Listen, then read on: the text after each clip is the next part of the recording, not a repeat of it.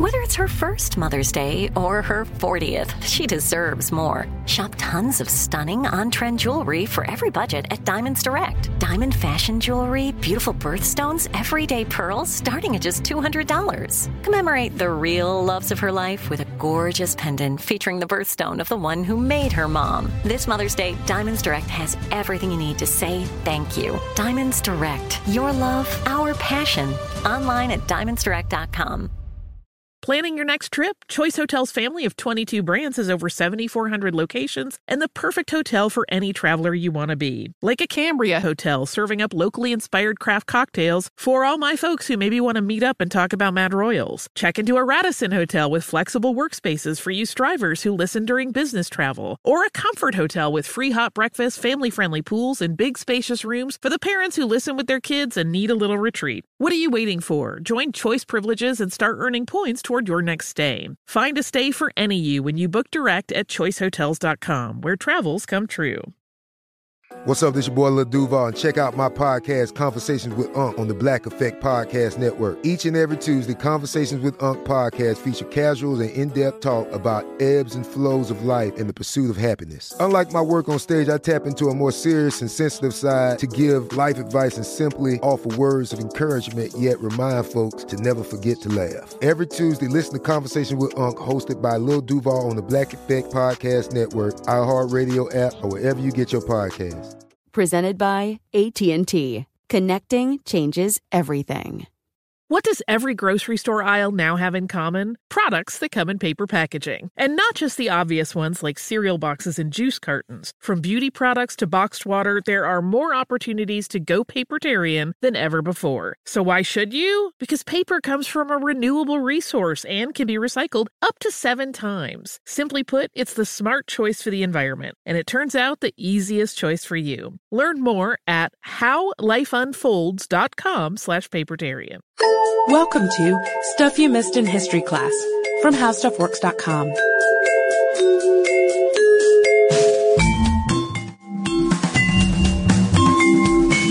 Hello and welcome to the podcast. I'm Sarah Dowdy. And I'm Deblina Chakraborty. And today we're going to start the podcast with a myth, or more specifically, the epic poem version of this myth, the Aeneid by Virgil. And you're probably familiar with the main arc of the Aeneid. The young hero Aeneas escapes from Troy and eventually goes on to start Rome. But it's the middle part of the story that concerns us today, his little romantic stopover in Carthage. So according to the Aeneid, Aeneas stopped in the North African city of Carthage, where he was welcomed by the city's queen, Dido. And it wasn't long before she fell in love with him. And then when Jupiter finally ordered Aeneas to keep on keeping on with his travels and move along, Dido basically flipped out, to put it in a non-epic poetry kind of way. She ended up committing suicide and swore everlasting hatred between East and West. And here's what she had to say in an epic poetry kind of way. No love between our peoples, ever shore clash with shore, sea against sea and sword against sword. This is my curse. War between all our peoples, all their peoples, endless war. Pretty serious stuff there. So as Aeneas finds out on a subsequent jaunt to the underworld, war does come for Rome and Carthage, and Virgil, writing well after the fact, would have known that. In fact, the spurned love of Dido was Virgil's simple, poetic solution to the question of why these bloody, endless wars between Rome and Carthage started in the first place. But there are more complex reasons behind it, and that's sort of what we're going to be looking into today, how it really came to be that Rome and Carthage fought 3 wars, that Carthage ended up being completely destroyed, and that Rome came pretty close to the brink in the process too. But before we get into that at all, first we want to take a look at Carthage a little bit. Obviously, Rome was the victor in the clash between the two, so consequently we know that city, we know the empire. Carthage, on the other hand, we know less about. It's thought of as an extinct city. I think there's a little tag next to all the entries in the Galileo database that indicates that. Made me feel kind of sorry for it. It was basically wiped off the face of the earth. So where was Carthage? Who were its people? Well, they were Phoenicians, a seafaring people. More specifically, Carthage was founded as a colony by Phoenician people from the city of Tyre, now in Lebanon, in 812 BC. Yeah, and the name means new city, the name Carthage, but considering it was founded 3 centuries before the Roman Republic, that's all sort of relative. Depends on how you look at things. But the Phoenicians chose the spot, which is now near the city of Tunis in North Africa, because it was just perfectly positioned. It had a secure harbor. It sat on the east-west trade route that brought Spanish silver to Tyre, and the north-south line that connected Greece to Italy and Sicily and down onto North Africa. So it wasn't too long before the colony became not just a merchant capital, but a local leader too, started producing items itself. And initially this was luxury goods like terracotta figurines and carved ivory, masks, jewelry. My favorite item here, decorated ostrich eggs. It's funny to imagine there was ever a time when you'd have an industry for that, but Carthage was on it, and they were really known for their beds and cushions and mattresses. Those items from Carthage were considered to be especially ritzy, the best of the best. And when the city of Old Tyre declined, Carthage really became the new Phoenician hub, especially with its powerful fleet and merchant network. They even developed their own dialect called Punic, which also became a byword for their culture. Yeah, so we're going to toss around the word Punic in this episode, obviously, because the wars we're talking about are the Punic Wars. Still, though, the city of Carthage, even though it was quite successful and was expanding, didn't get big aspirations for imperialism until just before the First Punic War. And by that point, there was a bit of a problem with their neighbor to the north, which was Rome, by this point getting more and more powerful. Both Rome and Carthage wanted to expand to Sicily, because Sicily was fertile, it had rich soil, it was just a good place to be in possession of. And it was also the key to southern expansion for Rome and northern expansion for Carthage. So it's not only a jewel in its own right, it's a bridge to bigger things. But before we get to war, it's important to know something about mercantile Carthage, so we're going to explain that a little bit. They were rich and considered to have the best navy in the land, but their population was very small. So consequently, they relied on mercenaries or silver spears led by Punic officers. And French historian Jules Michelet puts it this way: the life of an industrious merchant or a Carthaginian was too precious to be risked, as long as it was possible to substitute for it that of a barbarian from Spain or Gaul. Carthage knew and could tell to a drachma what the life of a man of each nation came to.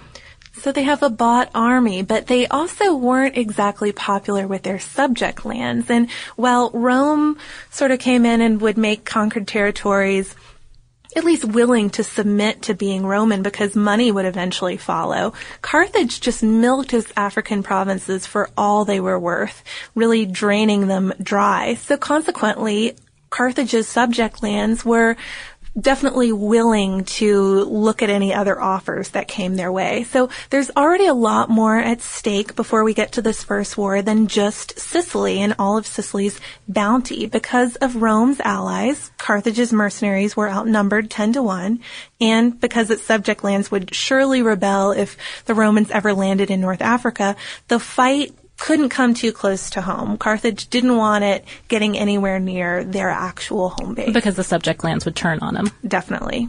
So this building tension between the two would-be Sicilian conquerors finally erupted in 264 BC, and fighting went on for about a generation, with Rome winning for most of that time. If you could call it that, really. I mean, Sicily was pretty much destroyed in the process. But near the end, a Punic leader emerged, Hamilcar, the Thunderbolt. He's really good and brings things to a draw on land, leaving the ultimate result to be decided at sea. Yeah, so we know already that the Phoenicians are famous for their navy. So Carthage has obviously had the superior navy over the years, but Rome has been shoring up what it has over this decades-long war by this point, building up their navy, and they ended up trumping Carthage with a pretty nifty new invention. It sounds really simple, but it did the trick. Basically, it was a plank spike combo that you could hook the other ship onto your own, latch two ships together, so your ship and the enemy ship, and then have your men rush on board to the enemy ship and fight hand to hand. So basically turning a naval battle between two ships into a battle between Marines. And the war finally ended with a naval battle in 241 BC in which Rome got Sicily. They won. After that, they had peace for 25 years, but it was a really uncomfortable peace. Both knew that war would come again at some point. Yeah, but Carthage wasn't just sitting around brooding, thinking about future wars, really. They were busy making money in Spain, specifically from silver. We mentioned that earlier. And they were also raising a new generation of leaders for this eventual, unavoidable war. Specifically, the sons of the Thunderbolt, Hamilcar's three sons, Hannibal, Hasdrubal, and Mago. He's the least famous of these sons, so pronunciation no pronunciation keys available. If anyone knows, write to us. So now that this new generation is in the picture, war does come again, though this time the fight starts over a Spanish city instead of Sicily, and it starts when Hannibal seizes the Spanish city in 218 BC.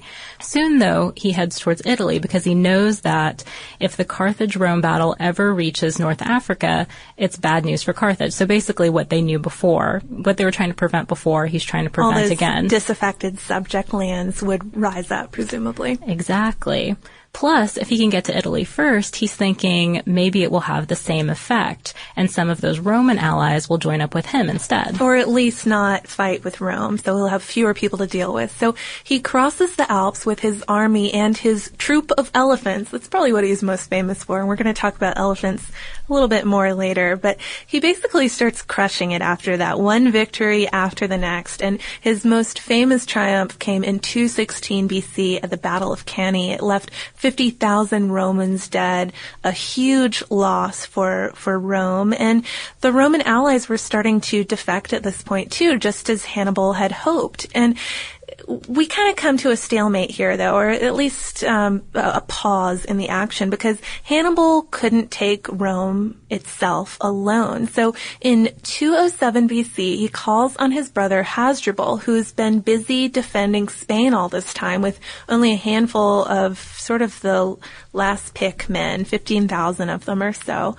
So we're going to have two of these Thunderbolt brothers now coming into Italy, and Rome down and out after all of these battles. So it seemed like a pretty serious situation for Rome. And according to a Lee Levin article in Military History, he said these were without question the darkest days in the history of the Roman Republic. Really, they didn't know if they were going to pull through with this one. So to try to start to turn this around before they can even do that, to go head-to-head with those two brothers, Rome votes in two new consuls who happen to hate each other, which isn't such a good thing. You wouldn't think that would be a very good move to make.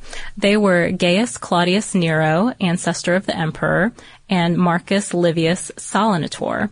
Now, Salinator will block Hasdrubal's crossing over the Alps from Spain to Italy. That was his job. And Nero's job was to block Hannibal to the south.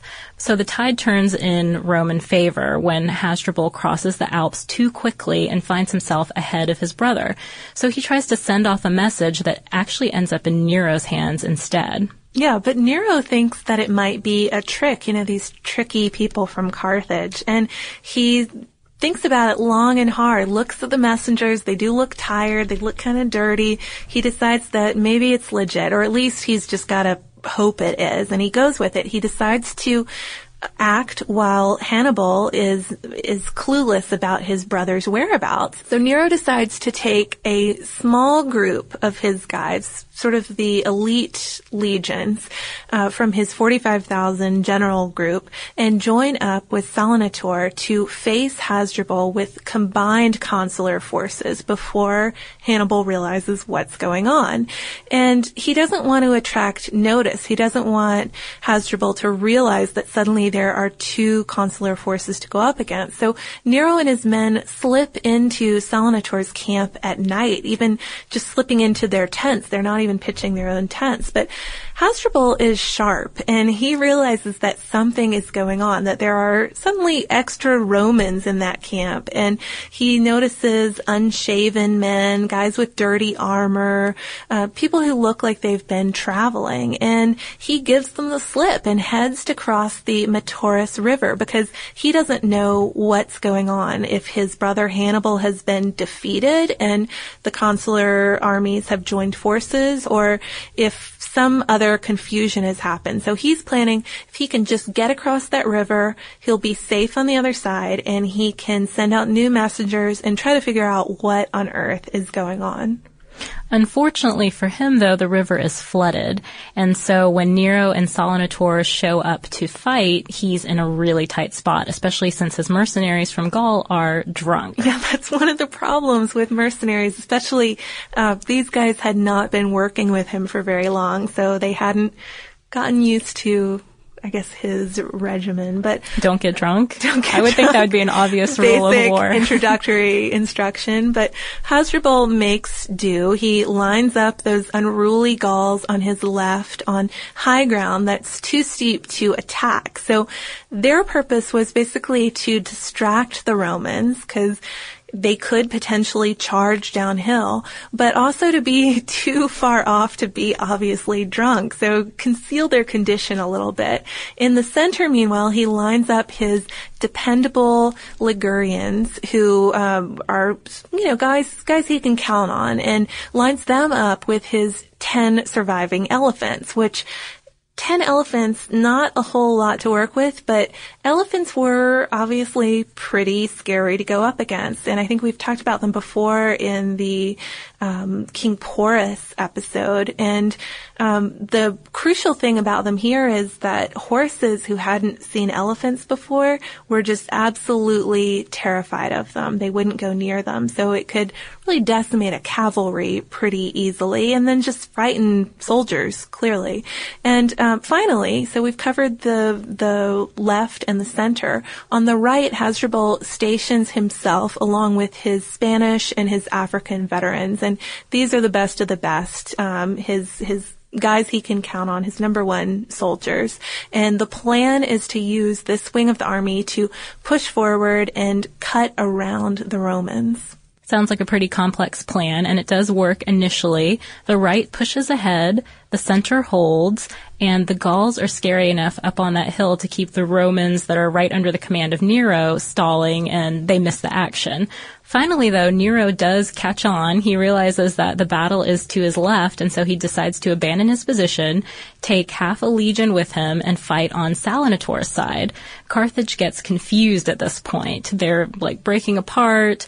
They're going in different directions. The battle is lost. Yeah, so knowing the jig is up, Hasdrubal charges into the line. He wants to die a warrior's death. He's killed and he's beheaded, even though he and his brother had been pretty careful about properly burying Roman generals, Roman consuls. He's beheaded, and the first thing Hannibal sees of his brother in 10 years is when Hasdrubal's head is thrown into his camp. So after that defeat, after the defeat of Hasdrubal, Hannibal's mystique was sort of compromised, and he fought on for a few more years in southern Italy, but there wasn't that supreme threat to Rome anymore. And by 201 BC, the Second Punic War was over, and Carthage was yet again a loser. So Carthage seemed pretty much out for the count at this point, especially looking at it retrospectively. We know where Rome is going, what lies in Rome's future here. But even though Carthage's military and political clout were gone, the city started to gradually, over the decades, make a comeback in trade and show some promise again. The problem here is that Rome still holds a grudge, though, and some Romans in particular wanted to see Carthage destroyed. Senator Cato the Elder takes to ending speeches with a quick, quote, "Carthage must be destroyed." So Rome actually starts to intentionally provoke Carthage, and finally they make this kind of ridiculous demand that Carthage actually relocate inland, and after that, war is declared in 149 BC. Because obviously, a seafaring merchant town, their whole livelihood depends on their location. Yeah, it doesn't even make sense. So, like you mentioned, war starts in 149 BC, and after that, the siege of Carthage goes on for some years, but by the spring of 146 BC, the Roman army, which at this point is under the commander Scipio Aemilianus, gets through the city's defenses and launches the last assault on Byrsa, which is the citadel of Carthage, and also its religious center, its center of government, really the heart of the city. And it's bloody work from there, and the accounts we have, which are Greek and Latin accounts, so, we don't get to hear Carthage's side of the story, are pretty horrendous. There were apparently so many dead in Carthage that Scipio made some of his soldiers responsible just for clearing the streets of bodies so that more troops could move through and they wouldn't be slowed down. But it took 6 days and 6 nights, even with all of that bloodshed. And on the 7th day, city elders brought olive branches down from the temple, from the highest point of the Byrsa citadel. Scipio spared them and the 50,000 who surrendered along with them, but some in Carthage did stay and fight to the death. But the city wasn't just defeated, it was destroyed after that. Scipio had his men tear down the city walls and ramparts. They burned houses and buildings. They looted and pillaged. They sold off citizens into slavery. But there's one thing they didn't do. They didn't actually plow the earth with salt. That is a myth, right, Sarah? It is, because Rome had just conquered this territory, which did have a lot of agricultural action going on. Why would you want to intentionally destroy all of that? One thing that the Romans couldn't just destroy out of hand, but eventually also fell in the fall of Carthage, was the language, the Punic language. It was wiped out over time. And it was kind of, this utter destruction was kind of a message from Rome that we don't mess around. According to an article in History Today by Michael Brett, here's what he had to say. The destruction of Carthage now stood as a bloody memorial to the cost of resistance to Rome and a suitably apocalyptic fanfare for Rome's coming of age as a new world power. So, intense. It does sound kind of apocalyptic if you think about clearing the bodies from the streets and the fire that burned the city and just the general destruction. And that it's just gone. These people's lives, their livelihood, everything. Yeah, well, although Carthage did bounce back eventually as a distinctly Roman capital of North Africa. It was a favorite city of the emperors, but after its capture by the Arabs in 698 AD, it was abandoned and eventually eclipsed by Tunis, which is right next door. I don't know if we've already mentioned this, but Carthage is a kind of upscale residential suburb now of Tunis. So the landscape has changed a little bit, and the meaning of the word Punic has also come to mean something different. Now it means, quote, faithless or treacherous. According to Merriam-Webster. According to Merriam-Webster. And just as an example of Carthage's bad reputation, it's perhaps most famously associated with the rumor that they'd sacrifice their children instead of the standard goat or lamb sacrifice. And there's actually been some recent anthropological research into that claim. According to the journal Archaeology, a team from the University of Pittsburgh, led by Jeffrey Schwartz, studied the cremated remains of 540 children from 348 burial urns, which were excavated in a cemetery outside Carthage's main burial ground. And they determined that half were prenatal or couldn't have survived long enough after birth and therefore couldn't have been sacrificed. So it looks like this is just a myth. And the vast majority of the others were really quite young, most of them under the age of 1, but almost all of them under the age of 5 or 6, which was the age you could expect to graduate to the main cemetery. And those weren't unusual mortality rates for the population at the time. And another theory that sort of came out of that study was that some civilizations didn't really regard babies or really young children as individuals like they would for adults or older children, and therefore if you didn't regard something as an individual, it might not be worthy of a sacrifice. So sort of spinning that rumor about Carthage on its head. It's also interesting because there are these 3 great destructive wars, how often the story of Carthage came up right after World War II, when the world had obviously just gone through a terribly destructive ordeal. And there's one specific quote from Bertolt Brecht that you might see. He used it to kind of frighten fellow Germans out of remilitarization. And here's what he had to say. Great Carthage drove 3 wars. After the first one, it was still powerful. After the second, it was still inhabitable. After the third one, it was no longer possible to find her. So a serious end for kind of a serious podcast. Whenever we do these battle episodes, they tend to be downers. Yeah, they are kind of downers. I don't know. I guess every now and then you have an uplifting connection for like Marathon, for instance, or something. But yeah, battle. It's not pretty.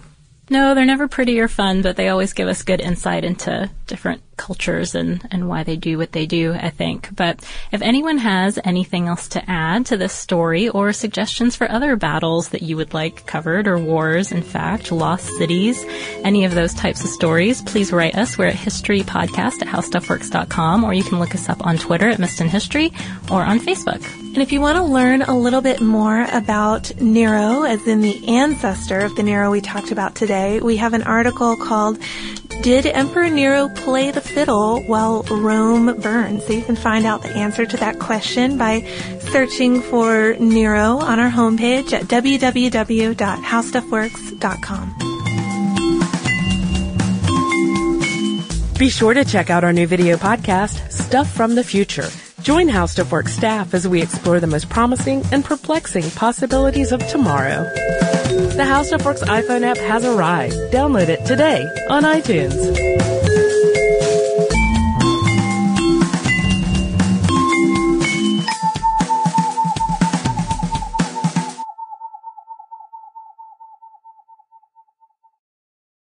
This is Malcolm Gladwell from Revisionist History. eBay Motors is here for the ride. With some elbow grease, fresh installs, and a whole lot of love, you transformed 100,000 miles and a body full of rust into a drive that's all your own. Brake kits, LED headlights, whatever you need, eBay Motors has it. And with eBay Guaranteed Fit, it's guaranteed to fit your ride the first time, every time, or your money back. Plus, at these prices, you're burning rubber, not cash. Keep your ride or die alive at ebaymotors.com. Eligible items only. Exclusions apply. We are the voice of NASCAR. The green flag is in the air, and we are underway. The Great American Race. The Motor Racing Network. NASCAR Cup, Xfinity, and Craftsman Truck Series Racing live on your hometown radio station and MRN or NASCAR.com. Martinsville, Talladega, the Chicago Street Course. We have the side-by-side action and last lap passes for the win. Photo finishes. Ryan Blaney will win. The voice of NASCAR, the Motor Racing Network. Xfinity has free premium networks for everyone this month, no matter what kind of entertainment you love. Addicted to true crime? Catch killer cases and more spine-tingling shows on A&E Crime Central. Crave adventure? Explore Asian action movies on Hi-Ya. Searching for something extreme? Check out skating, snowboarding, and more on Fuel TV Plus, the global home of action sports. And find crowd-pleasing bops on iHeartRadio's Hit Nation playlist. There's new free shows and movies to love every week. Say free this week in your Xfinity voice remote. With every CBD product claiming to do something different, it's nearly impossible to decide what's best for you. Lazarus Naturals pioneered the farm-to-front-door model of transparency, where they handle each step of the production process to ensure quality, potency, and consistency. Scannable labels allow you to see the test results of your hemp batch, so you can be confident in the safety and quality. Visit LazarusNaturals.com today.